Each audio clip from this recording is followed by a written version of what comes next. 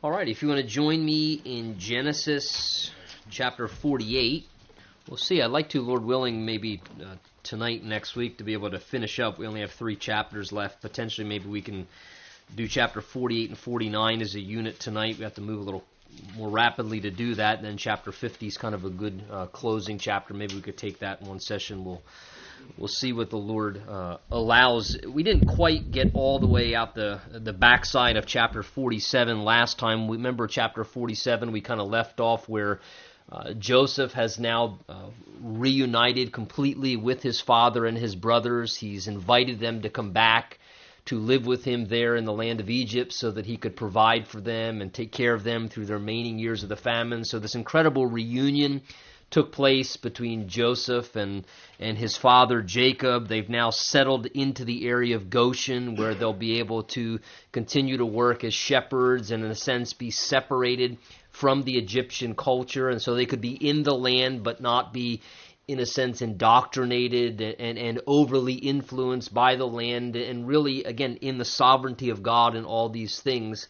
Natural affairs are taking place, and yet you have God sovereignly and supernaturally superintending over the affairs of just really everyday life and bringing what really at this point is kind of more like a tribe in one sense, I guess you could say, some 70 to 80 people approximately coming back to the area where God will then, with that small group of people over the next season of a few hundred years, will then multiply them incredibly into almost some 2.5 million people as God will birth a nation, the nation of Israel. In fact, that's, if you notice, chapter 47, verse 27 simply tells us there in 47:27, Israel dwelt in the land of Egypt in the country of Goshen, and they had possessions there and grew and multiplied exceedingly. And that's exactly what would take place over the next, in essence, 400 years as they would be in the territory. They really, at a set point, God then began to push the button on their growth and prosperity and settled into the place where God intended them to be at the right season. Then God began to bring a tremendous multiplication and growth among them. Verse 28 says, Jacob lived in the land of Egypt, notice, 17 years. So the length of Jacob's life was 147 years. So Jacob came when he was 130 years, thought that he didn't have many years left, and actually ended up living another 17 years total before he died. And we'll see basically tonight the record of his death and him passing off the scene. Verse 29 says, and when the time drew near that Israel, again, which is a name for Jacob, as we've talked about before, when the time drew near that Israel must die, he called his son Joseph to him and said, now if I found favor in your sight, please put your hand under my thigh and deal kindly and truly with me, and please do not bury me in Egypt, but let me lie with my fathers, and you shall carry me out of Egypt and bury me in their burial place. And he said, I will do as you have said. And then he said, swear to me, and he swore to him. So Israel bowed himself on the head of his bed. So again, Jacob at this point, his health is declining. Interestingly enough, he thinks his health's declining and he's going to live for 17 more years. So when you're 130, there's, I guess, a certain point where you kind of sense, hopefully this is over. And I think at a point like that, when you know God, I don't know if you want to live another 17 years. You kind of want the tent to just expire and be gathered to your people, as you'll see ultimately will happen. But God actually allows his life to be extended another 17 years, which in some senses I think was gracious. He had 17 more years, no doubt, to interact with Joseph, who he had been separated from, and to get to see his grandsons that Joseph had and to interact with his family a little bit longer. But here you see this request of Jacob to Joseph, asking him, again he says, verse 20, to put your hand under my thigh and swear to me, or make an oath or a promise. And we saw this back earlier in the book of Genesis with Abraham and his servant back in Genesis chapter 24. Again, this was just a cultural thing. Exactly what it means, commentators have different speculation on it. Some people look at it as, again, the idea of your offspring, and there's some connection to that. As bizarre as it seems, we don't do that today, so I'm not even going to touch the thing. You're open to your own interpretation there. But it had something of a customary connection to them. It was a way of indicating, yes, I am sincere. He places his hand there under his thigh, and he makes this oath, notice, to not bury him or put his bones in Egypt. He says, look, take me back to the land of promise. Bring me back to Canaan.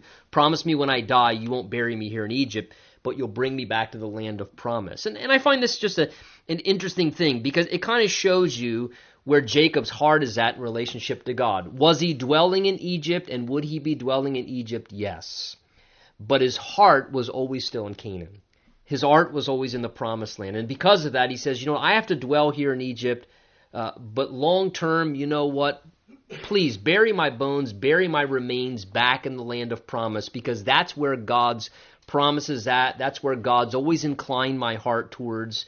And I think it's a picture in many ways of you and I as believers. The Bible makes it very clear that Egypt, many times in the Bible, is a picture of the world. And for you and I, we live in this world, but of course we're not of this world. Philippians 3, as we're going to look at just this next Sunday morning, says our citizenship is in heaven, from which we eagerly await a Savior from there. Paul tells the Colossians chapter 3, set your mind on things above, not on things of the earth. And he says, set your mind on things but where Christ is. Seek those things which are above, where Christ is, sitting at the right hand of God, and reminding us that we've been raised with Christ, who is our life, and our lives are joined with Christ. We have a heavenly citizenship. We still dwell on this earth. We kind of live, and we have to exist in Egypt, and we dwell here. But our hearts are connected to somewhere else. And I think there's that same kind of a resonation with our heart. Yeah, I have to live here in Egypt, but my heart's not here in Egypt. My heart's in Canaan. My heart's in the land of promise that one day the Lord has intended for me to receive. And that's the heart here. He's just asking Joseph, when I pass, please, he says, bury me in the land of promise from where God has called me to be ultimately. Chapter 48 then picks up, now it came to pass after these things. Again, the indication here seems after the famine has passed, so 5 more years of famine have gone by. Ultimately, he's 147 when he dies, so it seems maybe around the range of about another 12 years has gone by, so the famine has diminished now, that horrific famine they were going through. Joseph is taking care of his incredible responsibilities with all his administration as basically the prime minister of Egypt. Jacob and the other brothers are dwelling in the land of Goshen. They're about their affairs. They probably had interactions, did the Thanksgiving thing together, the Christmas thing together. I'm sure they had, times when they spent together, but everybody's going about their everyday affairs. And we have a big jump in time now, and we now come to that crisis moment when Jacob, the aged Jacob, is about to pass. He's about to die. And basically chapter 48 and 49 is a record of the deathbed experience of Jacob. It's quite interesting that the Bible gives us 2 whole chapters, quite a long narrative, basically of the death process of this man who knows he's about to die. And because of that, it's a beautiful picture. What he wants to do, he says, look, I'm about to die. And I love it. It's a beautiful scene. And the family all comes to his bedside, and they spend time with him, and there's a time when they're together with him before he passes. And I think it's a beautiful, respectful illustration of really what things should be about. Again, this is a family. Issues, yup. Problems, absolutely. But at a time when their father was about to die, one of their loved ones was out to pass, they had the dignity and the unselfishness to say, you know what, the honorable and the right thing to do is we are not going to let our father pass all by himself. We're going to be by his bedside. We're going to rally around. And this is a beautiful scene, of course, as he then begins to speak prophetically, blessings and prophecies over his sons and their futures and so forth, and shares things with them that are on his heart. And just a great way to see, this godly heritage. I mean, I look at the story of Jacob here and how he dies, and I would love to go this way. Just, I'm about to die. Bring my family around, my kids around, if by that point there's grandkids, and to be able to just spend time with them, share things on my heart, prophesy and pray over them, and then pull my legs up in the bed and just, blast off. I can't think of a better way to go. If I could get to pick, this is probably what I would pick, certainly rather than, some tragic car wreck, or, we can go all different ways. But man, if you know you're going to go and you're just fading because of your health, this is just a beautiful, beautiful scene here in some ways. Verse 1, again, it came to pass after these things that Joseph is told, so somebody brings word to Joseph, indeed your father is sick. And the idea is he's sick unto death. He's about to pass. You better come soon. It's one of those kind of calls. Your father's sick. He's about to expire soon. So he took with him his two sons, Manasseh and Ephraim. And again, Manasseh and Ephraim were the two sons born to Joseph there in Egypt. At this time, those two boys, Manasseh and Ephraim, they're not young. They're probably in their early 20s. They now go with their father to go see their grandfather. And Jacob was told, look, your son Joseph is coming to you. And Israel strengthened himself and sat up on the bed. So, like a tough man, he's weather worn, in the world. He's about to die, and he musters up the strength to get himself sitting up in the bed so he can spend a few minutes. Again, the Bible's going to tell us at this point he can barely even see. He's about to die very shortly, but he musters up the strength and just sits up on his bedside to give his attention. And Jacob said to Joseph, his son, God Almighty appeared to me at Luz, which is another name for Bethel. He appeared to me at Luz, or Bethel, in the land of Canaan, and blessed me, and said to me, behold, I will make you fruitful, and multiply you, and make you a multitude of people, and give this land to your descendants after you as an everlasting possession. So basically what he does is he brings Joseph to him and the two grandsons, and what does he do? He just begins to talk to them about his own experience with God. And again, I love this. Should this be you or I, the next one on the agenda, what a great thing to do. He doesn't bring him by his bedside and say, look, let me tell you about all the problems I had with your mother, or let me tell you about the president, just all the things about if you should certainly never go to this party politically, or he doesn't. What does he do? He just says, what? Let me talk to you about my experience with God. Because that's all that really matters. At the end of the day, what really does matter? I have had the opportunity to do funerals all the time and be at funerals all the time. And you know what? The truth of the matter is, that's all the stuff it's the stuff that really matters at the end of your life. And here I like this. He says, he just begins to speak to him. And the first thing out of his mouth is he says, you know what? God Almighty appeared to me. God revealed himself to me. I was a rat, and I was a conniver, and I was doing things I shouldn't have done, and I was on the run, and God just intervened in my life, and he appeared to me at Bethel. Remember, that was a scene where he saw the ladder going up into heaven with the vision and the angels of God ascending and descending, when God really, I think, revealed himself and broke into Jacob's life, and he had his first real experience in a personal way with God. That's what he's recounting back to now, and referring to and speaking of how in that moment God gave him a promise. God gave him promises. And he's reminding his son and his grandsons of what? The promises of God. Man, that's a great thing to do.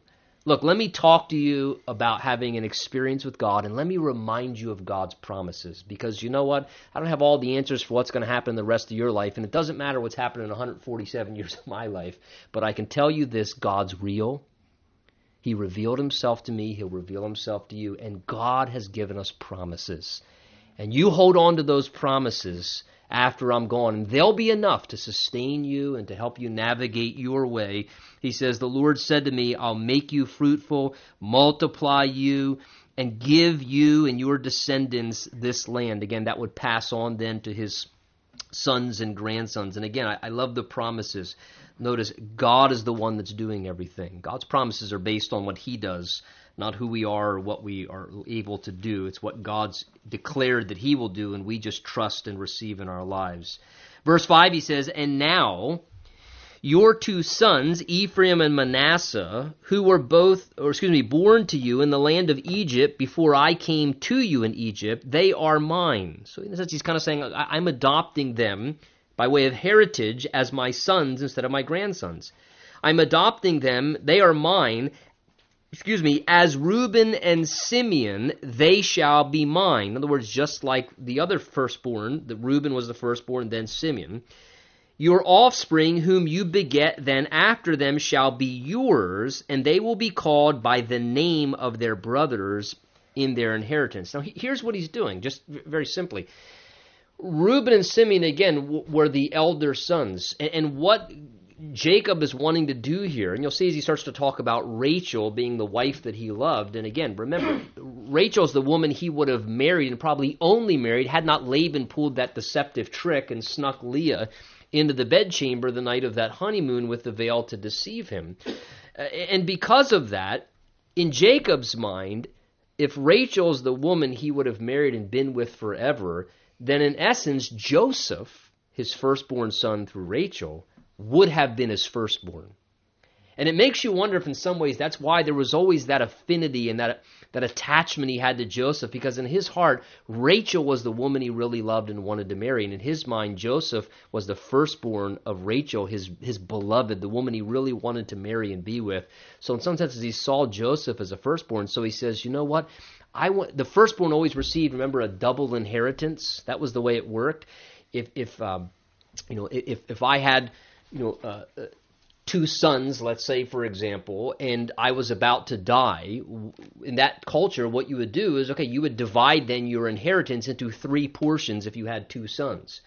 The firstborn would get two portions, the double portion, and then the other child would get a single portion. That was the idea of the blessing of the firstborn. They received a double portion. It was a customary thing that they did. Well, what does Joseph have? He has two sons. So he says, your two sons are both going to receive a portion so that I can give a double portion to you, Joseph. I'm going to give a portion to both of your sons in the same way that I would to all my other sons to be able to give that double portion. That's the idea of him saying, look, so I'm going to take your sons. They're going to be a part of the 12 tribes of Israel, just like one of my sons, even though they're grandsons. And of course, we know they then become two of the 12 tribes of Israel, even though they typically were grandsons, genetically, actually, of Jacob and not his biological sons. But as for me, says verse 7, when I came from Paddan, Rachel died, there's the mention here of it, beside me in the land of Canaan on the way, when there was but a little distance to go to Ephrathah, and I buried her there on the way to Ephrathah, which is Bethlehem. Verse 8, and then Israel saw Joseph's sons and said, who are these? So you get the idea of how bad his eyes really are at this point. He's talking to Joseph. He's interacting with him, and he's speaking to him about his two sons, but he doesn't even realize his two grandsons are probably, maybe a few feet further behind, and maybe they step closer, or they kind of finally come into focus now. His sight is extremely diminished, and he goes, who are these two guys here with you? Who's this you brought along with you? He realizes there's two shadows there, but he's not certain who it is. So Joseph says to his father, Pop, these are my boys. These are the two sons that you've just been speaking to me about, he says. These are my sons whom God, verse 9, has given to me in this place. And he said to him, please bring them to me, and I will bless them. Again, I love the way Joseph answers here. Again, as a father, this resonates with me. As he's talking about his two sons, who are these? He said, these are my two sons whom God has given to me. I would to God that every human being who has the privilege and the blessing to be able to conceive a child and would have that attitude. These are the sons, the children, the daughter that God's given to me. To realize as kids it is a gift from the Lord. And I love this. These are the two sons whom God has given to me. That he realized that they were a gift from the Lord, that life is always a gift from the Lord. And I just love the way that he says that of his sons. The two sons whom God has given me while being in this place of Egypt. So he says, bring them near. I want to bless them. Now the eyes, again, of Israel, as I said, were dim with age, so that he could not see. So Joseph brought them near to him, and he kissed them and embraced them. So he's now embracing his grandsons, realizing who they are, and again, kind of a farewell thing. He knows he's about to pass. He wants to pray a blessing over them. And Israel said to Joseph, I had not thought to see your face, but in fact, God has also, and that's the key word, also shown me your offspring. Do you hear the heart of Jacob there? Jacob is saying, remember, he hadn't seen Joseph for 22 years. He thought Joseph had been dead for 22 years, grieving the loss of that relationship and interaction that he wished he had with his son, who in a sense was taken away. And he says, I had thought that I would never see your face. And he says, in fact, God not only let me see your face, he's even let me see your offspring. The idea is that God has done in time. I had to wait a while for it, but he said God didn't just grant me my desire, he granted me beyond my desire. He didn't let me just have my desire, he gave me even more than my desire. He's even let me see your offspring, my grandsons. And again, it's just a reminder of how at times, so often, that's how God works in our lives. You know, the Bible says hope deferred makes the heart sick. And there is. You know, there's a real heart sickness when you're waiting for something, you're longing for something, and you're thinking, oh, if I could just this. And we do. We all have desires and longings and things that we wish God would do in our lives, and something we're trusting God to someday satisfy, to move in some way, or to answer some prayer. And man, just that, you know, hope deferred makes the heart sick, but when desire comes, it's like a tree of life. Oh, wow. But so often, do we not find that God has ways of working in his graciousness, his generosity, and his superabounding power, that at times he doesn't even just give us our desire, he goes beyond our desire. He goes above and beyond because he's a good God and he blesses. And then we find ourselves overwhelmed going, oh, not only that, but you gave me this and this and this on top of that, Lord. You took it so much further than I could have ever imagined. Reminds me of what Ephesians chapter 3 says regarding God's power in our life. Ephesians 3, when Paul's praying for the Ephesians, he says, I pray that you might know, he says, you know, the exceeding greatness of his power, he says, that works in us above and beyond what we could ask or think. Again, he says, you know, God's power, it works above and beyond what we could ask or think. So what we're asking God to do and what we think God could do in his graciousness and in his power, God says, you know, when my power works in your life, whatever you think I can do above and beyond that. Whatever you're asking me for, that's all you're asking me for. God says, I can do not only that, I can do above and beyond that. And God has the power to do that, and many times in his kindness and graciousness, in his time frame, and that's the hard part, we have those occasions where we get the sweetness of the enjoyment of seeing the culmination of something we've been longing for, and how God at times here, he says, man, Lord, you didn't even do this, but you gave me beyond that. I'm seeing these two grandsons of Joseph. This is just amazing in his mind, Jacob says. Verse 12 says, Joseph says, then brought them from beside his knees, and they bowed down with his face to the earth. And then Joseph, again, knowing now his father wants to pray a blessing over them, Joseph took them both, Ephraim with his right hand toward Israel's left hand, and Manasseh, with his left hand, he took him towards Israel's right hand and brought them near to him. So what he's doing here is just customary. Again, the eldest son typically got the right of the firstborn. And the right hand was always, seemed to be the hand of prominence. So he brings now, it says very clearly here to us, he brings Ephraim towards Jacob or Israel, his father's left hand, because he was the younger of the two. And he brings Manasseh towards his right hand because he was the firstborn. This is customary. This is typical. This is how culture works. He's just honoring protocol. But verse 14 says, then Israel stretched out his right hand and laid it on Ephraim's head, the younger. And he put his left hand over onto Manasseh's head, guiding his hands, the Bible says, knowingly, for Manasseh was the firstborn. So, again, he can't see. So it's nothing. Joseph understands that, and as he's going to put his hands out, instead of going like this, he actually pulls one of these jobbers, and he crisscrosses his hands, and he's not having a seizure or something, just doing something like it. He knowingly is crossing his hands. It says here, guiding his hands knowingly, and he's breaking protocol. He's doing what's uncustomary. Hebrews tells us in chapter 11. By faith, Jacob, when he was dying, blessed each of the sons of Joseph and worshipped. In other words, by faith, he senses that God is saying, listen, despite culture and customary practice, this is the one whom I've called. I've chosen this one. By customary and cultural practices, it may seem this is the right one, but by faith, he discerns in his heart, but yet God has chosen this one. God has called this one. So he doesn't put his hand on Manasseh, the older. He puts his hand on the younger. And we've seen this pattern many times in the Bible, have we not? Where God passes over one. God passes over the one who's older, the one who's the expected one to inherit, the one who seems more gifted, more capable, all these things, and God instead chooses the younger. God chooses the unexpected one, and God has the prerogative to do that. Can God work according to cultures and protocols? Yes. God always works in the confines of his word. But outside, but as long as God's working within the confines of his word, God can mix things up and do whatever else he wants. You understand what I'm saying? As long as God doesn't go outside the boundaries of what his word says, God doesn't always work the ways that we work. He doesn't see things the way that we do. He doesn't make choices and choose people and use people. And he works according to his will of what he knows, of what he has sovereignly determined is best, and who are the right individuals for the right things. And here now, knowingly, though he can't see an ounce, the Spirit of God, by faith, the Bible tells us, Hebrews 11, he's directing his hands. And he blessed Joseph and said to him, verse 15, he now pronounces a blessing.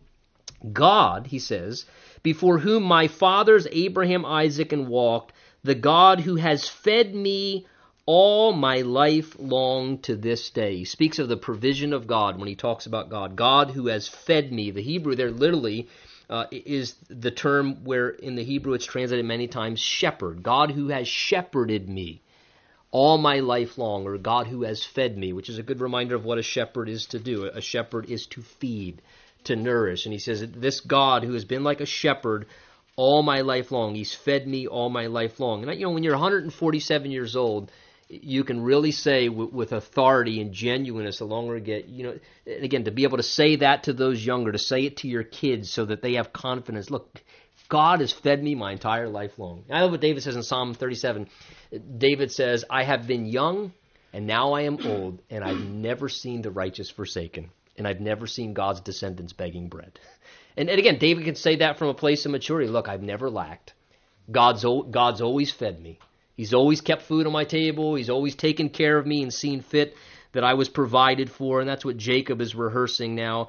The angel, and the idea of verse 16, the angel of the Lord, who has redeemed me from all evil. Again, the Lord as well intervened, rescued, redeemed him from evil and harm.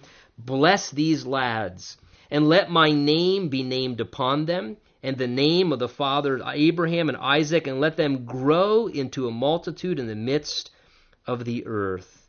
Well, verse 17, we get Joseph's response. Now Joseph, when he saw that his father, notice, had laid his right hand on the head of Ephraim, it displeased him. Again, he said, what are you doing here? This isn't the way I planned it. Sometimes family members get upset. This wasn't the way I planned it. It wasn't supposed to go this way. I had a different idea in mind. So he's displeased. Well, Father, you think maybe he's confused because he can't see. It displeased him, so he took hold of his father's hand to remove it from Ephraim's head and to Manasseh's head. And Joseph said to his father, Not so, my father, for this one is the firstborn. Put your right hand on his head. Pops, you got the wrong son here. He's trying to transfer his hand over. Look at verse 19. But his father refused and said, I know, my son, I know. In other words, look, I know what I'm doing still. I can't see an ounce, but I don't need to see something to act by faith. Faith has nothing to do with physical sight. And he said, look, by faith I know what I'm doing. God's speaking to me. I've heard from the Lord. I know what God's doing. And he's willing to hold his ground with his son and say, look, I understand you don't understand, and maybe this displeases you. But many times when we act by faith, people don't understand. And our family members may not understand. And it may displease them that we do certain things that we do, or we make certain choices that we make. And he says, look, I know. I know that you don't understand, and this is confusing to you, but he says, I know what I'm doing. Verse 19, he goes on to explain, he also shall become a people, and he also shall be great. But truly his younger brother shall be greater than he, and his descendant shall become a multitude of nations. So he blessed them that day, saying, by you Israel will bless, saying, may God make you as Ephraim and Manasseh. The idea is that when people would be blessed, that these two he's praying would be blessed in such a way that when people see somebody blessed, that they would say the term, man, God's blessing you like Manasseh and like Ephraim, that they would become so blessed they would be known for the prosperity and blessing God bestowed upon them.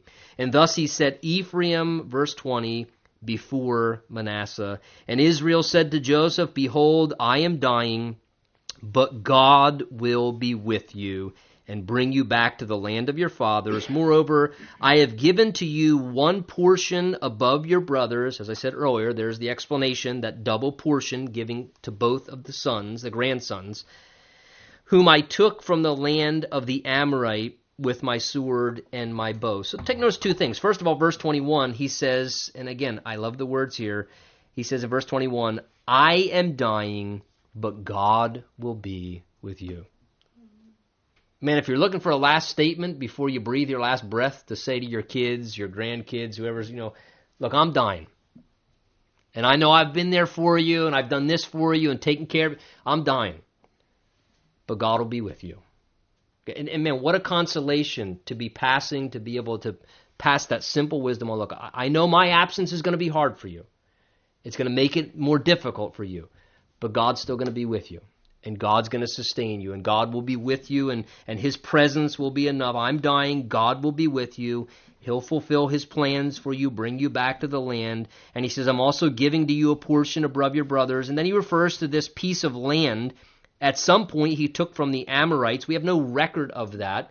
If you want to jot in your notes, if you're your Bible here, John 4:5, because in John chapter 4, verse 5, there's a reference to this plot of land there as Jesus intimately has that conversation in Samaria with the woman at the well.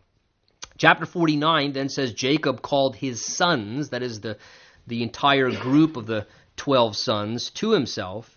Gather together that I may tell you, notice these words, what shall befall you in the last days. He's bringing them together, and what he's going to do now, we'll see in this chapter, and some of it we can, understand. Other part of it's, kind of some obscure things. We're not certain exactly what the references were to. Certainly they knew as it unfolded in their lives.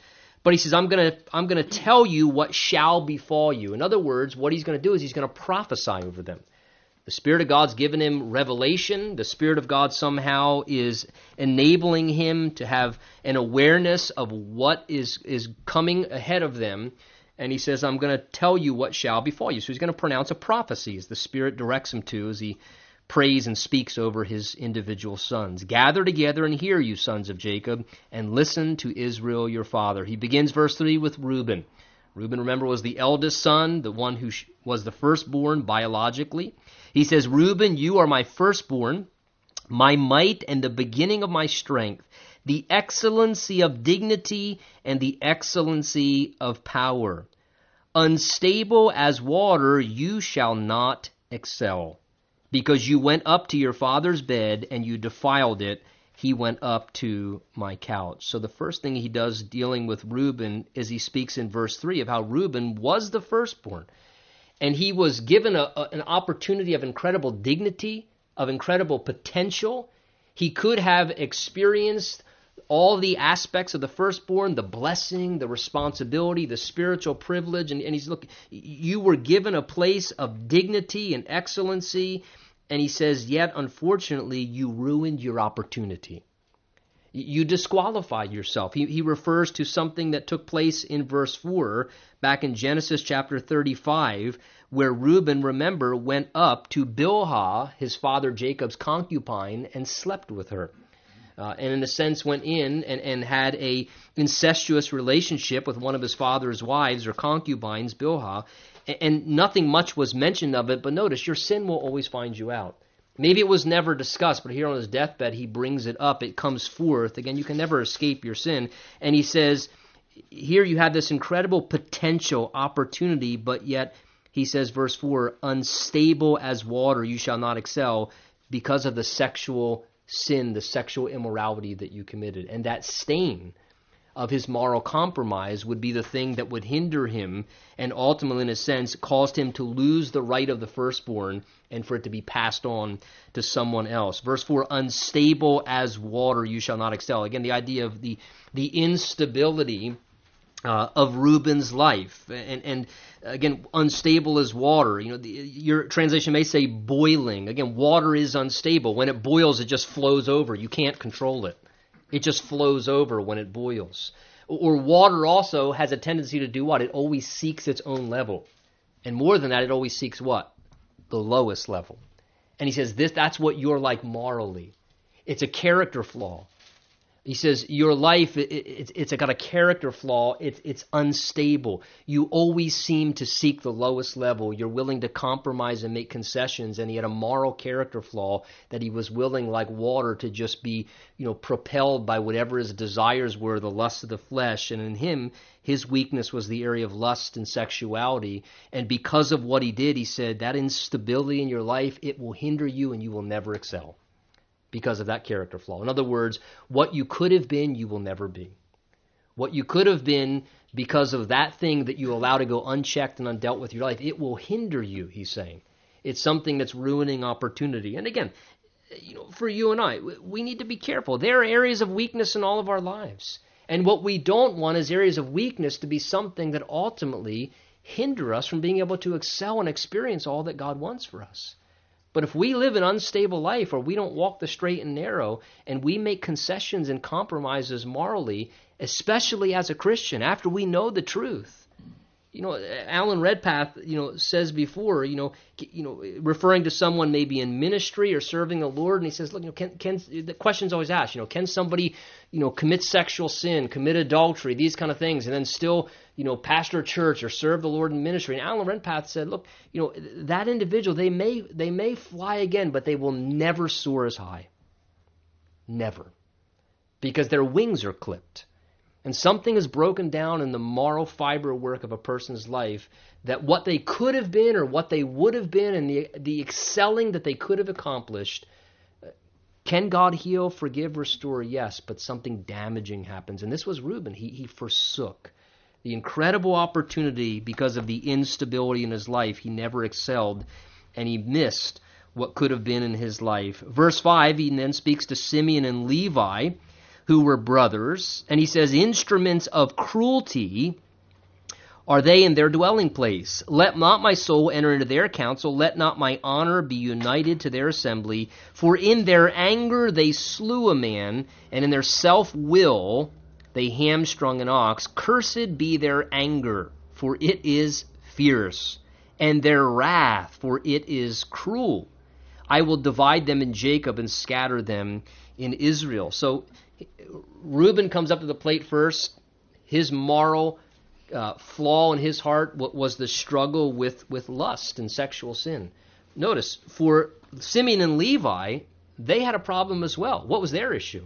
Their issue was uncontrollable anger and wrath, outbursts of wrath. What he refers to here in verses 5, 6, and 7, when he calls them instruments of cruelty, and he says in their self-will, they did things where their wrath was cruel. He's referring to here the event that took place, remember, when they slaughtered the men in Shechem.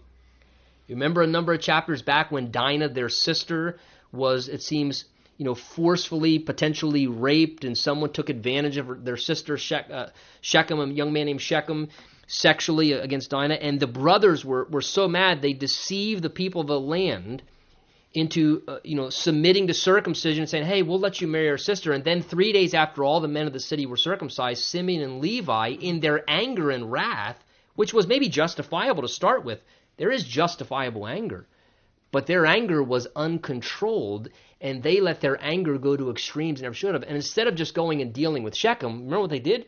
They killed every male in the whole city. Again, the Bible tells us, be angry, but sin not.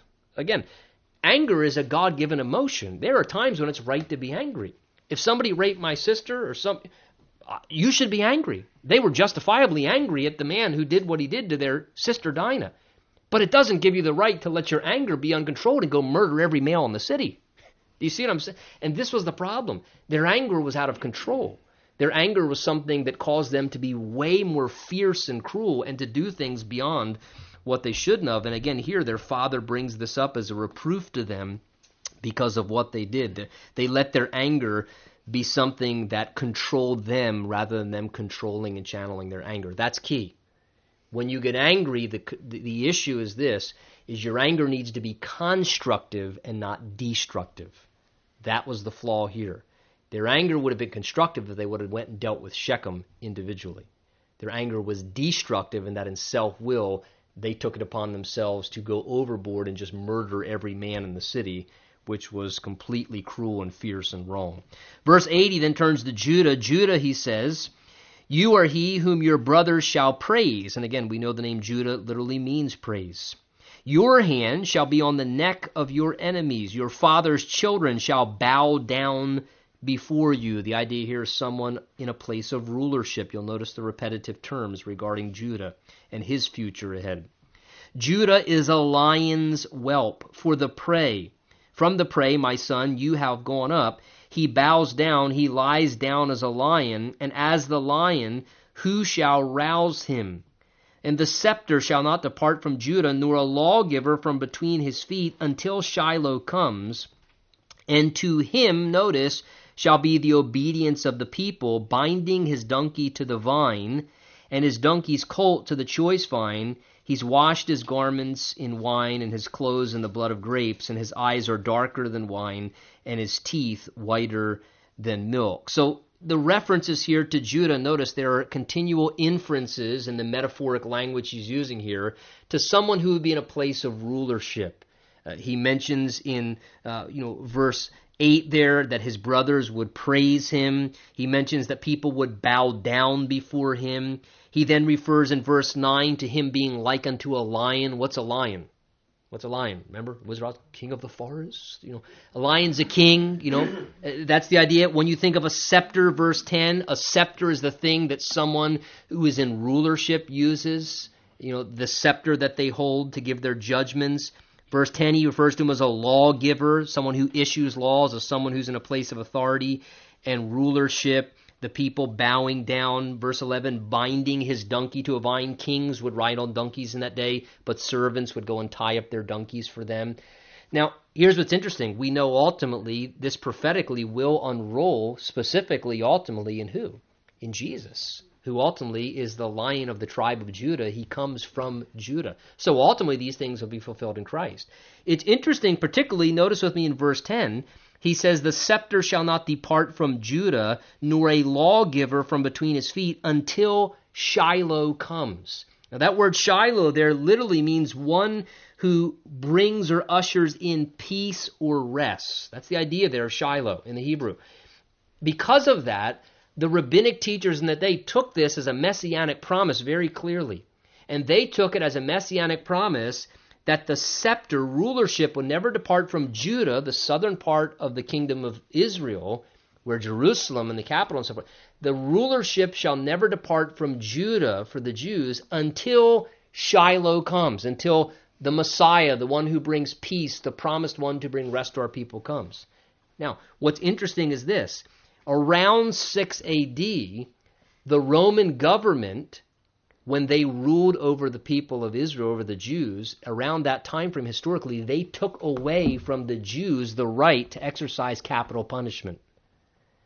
Now, when you have authority in government, one of the marks of authority in government is you have the right to execute capital punishment. You have the right to put someone to death to exercise the death penalty. You have been completely conquered when somebody steps in and says you no longer have that right anymore. And the Jews came to a place where when they were conquered and controlled by the Roman authority, the Romans took away the authority of the Jews to exercise capital punishment. That's why, remember, the Jews had to go to Pilate to ask for Jesus to be executed because they didn't have the right to execute someone. Now, when that happened in that time frame, when the Jews lost the right, in a sense, to exercise the scepter, rabbinic teachers and Jews all around Israel went weeping throughout the streets in that day because they felt God's word had failed. Oh my goodness. The prophecy, the Bible says in Genesis, the scepter won't depart from Judah until Shiloh comes. And the Messiah hasn't come yet. And the scepter has departed. God's word has failed. And they were grieving and weeping. But what they did not know is that God's word hadn't failed.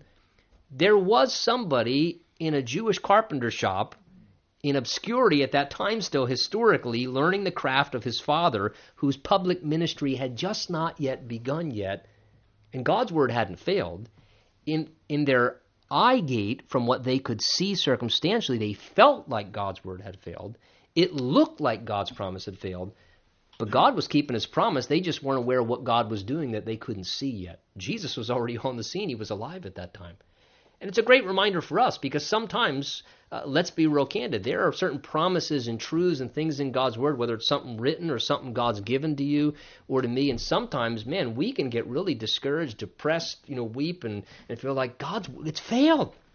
God's word's failed. It's obvious it's failed. It is never going to happen. It's not going to come to pass. And the reality is, though we may feel that grief and it may look like that, the truth of the matter is you have no idea what God may be doing over here behind the scenes, orchestrating and preparing and coordinating something that you are completely not aware of, that he's about to begin to unfold shortly. And again, back to having to live by faith. But just very interesting how that prophecy and those things unfolded historically. Verse 13, we then get to Zebulun. He says, who shall dwell by the haven of the sea.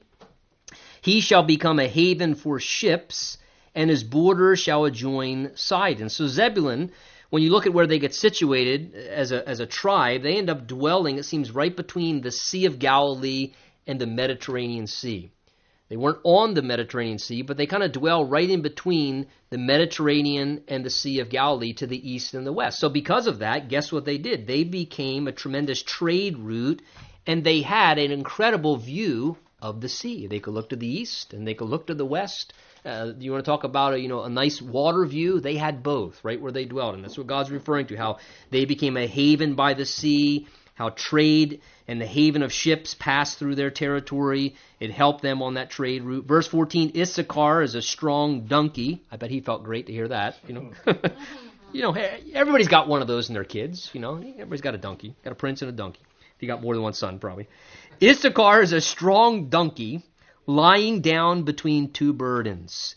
He saw that rest was good and that the land was pleasant, and he bowed his shoulder to bear a burden and yet became a band of slaves. And the inference here seems to be prophetically regarding Issachar, is that Issachar, it seems to be Jacob saying, was strong. He was strong like a donkey that could bear burdens, carry a heavy workload. He was someone who was strong, who had great potential, but he was lazy. And he was docile. Great potential, strength, capability, he says, but yet, though incredibly strong, he saw that rest was good. The idea is that he just was lazy. He didn't want to do anything with his potential. And because of that, though he could have excelled instead, verse 15 says he actually became enslaved. He became a band of slaves. So much strength, giftedness, potential, but his laziness caused him, instead of excelling and ruling over others and prospering and succeeding, it caused him to be enslaved and to lose great opportunity of what he could have become. Verse 16, Dan shall judge his people as one of the tribes of Israel. Dan shall be a serpent, the idea is poisonous, by the way, a viper by the path that bites the horse's heels so that its rider shall fall backward. Now, in regards to Dan, what prophetically is being said about him and the tribe of Dan is that he had the potential, notice, for rulership, to be a judge. That he had the giftedness, it seems, the unique capability, Dan did, to provide leadership, to be a judge in matters, and yet Dan, we know ultimately, was the tribe who did what? They introduced idolatry into the nation of Israel. They're the ones in the north who allowed Jeroboam to establish the foreign place of worship and the false altar to God, which just contributed to more idolatry. And you can read about those things in Judges 18 and in 1 Kings chapter 12. And here's the idea. Here's someone who should have been a leader. He had the capability to lead and to direct people, to move them forward and to help them move towards God and to be good in his leadership. And yet, because of what he did, he instead became like a poisonous serpent. And instead, it says, he calls people, verse 17, to actually fall backward. That's always a tragedy. When you have the capability to lead people forward and to help people, and instead you become poisoned and you start doing foolish things and you compromise, and instead of leading people forward, you actually drag people backward and you poison people and cause more harm than good. Now, verse 18, you just get this phrase that is interjected here seems not even connected to these different sons in the prophecies. He just blurts out, I have waited for your salvation, O Lord. I just right in the middle of it. It's almost maybe he just got frustrated talking about his kids. So he just pauses. These kids, oy vey, I mean, he's got 12 sons, and then he just, oh Lord, but I have waited for your salvation. Can you take me now before I talk about the other 6? I've waited for your salvation. And the word salvation there is literally the term Yeshua, or Jehovah provides salvation, or what we know the name Jesus. Interesting. Lord, I have all this, but I've just been waiting for your salvation. That's what I'm really longing for, Lord, to be taken with you. Verse 19, Gad, he says, a troop shall tramp upon him. So he's saying you're going to be overcome, but he shall triumph at last. And again, Gad, remember, was the tribe that settled on the eastern side of the Jordan River. They chose not to go into the promised land of Canaan with the rest of the tribes. They were one of those tribes that said, hey, we're content over here on the eastern border. I mean, we know we could go into the land, but we kind of like it over here on the east. So we don't want to go all the way in. We want to stay out here on the edge. We kind of like it out here on the edge. We want to stay on the eastern side. We don't want to go in, even though God said, can we stay over here? And remember, ultimately, Joshua allowed them to do that. God granted them to stay outside of the land, but because of that, living on the outside of the land and out on the edge, what did they do? They made themselves vulnerable, and they perpetually struggled more than the other tribes with the attacks of invading enemies, and they found themselves struggling more than all the other tribes because they chose to stay out on the edge. And it's an incredible picture of exactly what happens with us. When we want to stay out on the edge and we don't want to go all the way in, but we want to, I don't want to go all the way. I'm just going to kind of hang out here on the edge. I want to live on the fringes spiritually. I don't want to go all the way in. Typically, the tragedy of that is people become vulnerable, and the enemy tends to attack them and draw them in all the more. And if you know people, I don't think you're one of them because you're here on a Wednesday night, and most people don't do that from a church.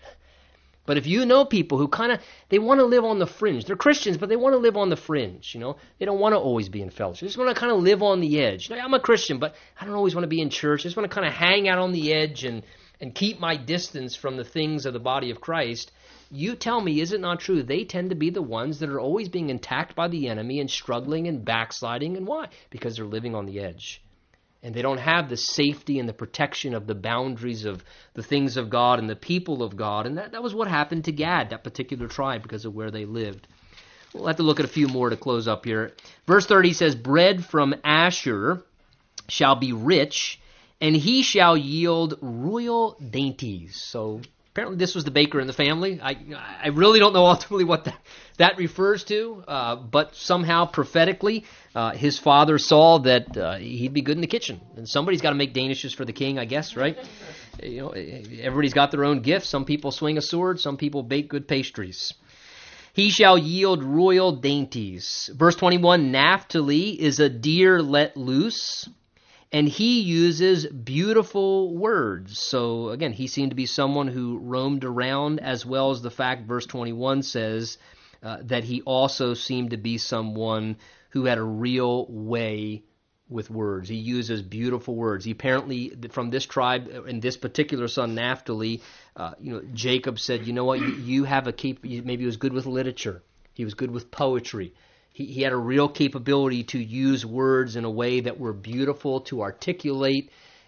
And again, much of the disciples came from the area of Naphtali, which I find interesting because ultimately, again, in that area of the Galilee area where Jesus and then his disciples came from, many of them grew up in that area and became the ones to go out to share the beautiful words of the gospel message of Jesus Christ. But as I look at this, and let me just say this from a parental perspective, especially for those of us who are parents here, I look at what Jacob's doing as he's, again, about to die. He's prophesying over his sons as the Spirit of God is directing him. But you notice, again, he's aware of the distinctions and the diversities and the differences, the uniqueness of all his different kids and grandkids and so forth. And I find that wonderful. I mean, I find it really beautiful that God gave him that insight, and he's speaking to them and relating to them on those levels. He's appreciating and valuing, hey, you're good at pastries. You make good pastries then, and you're good with words, and you use good with words. The thing is he knew his kids. He knew them. And the reason he knew them is because he had to have spent time with them. And he got involved in their lives, and he saw the way God wired them differently. He knew their weaknesses and their failures and their flaws, and he knew their strengths and the potentials and the ways that God made them.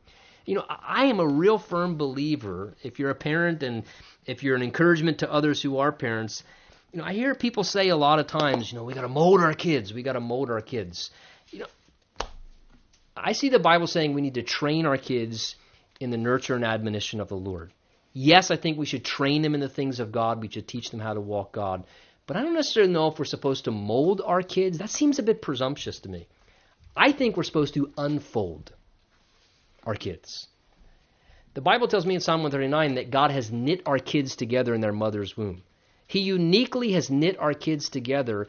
And again, when the Bible says train them up in the way in which they should go, and when they get old, they won't turn from it. Again, yes, the way they should go is in the ways of the Lord. That's universal.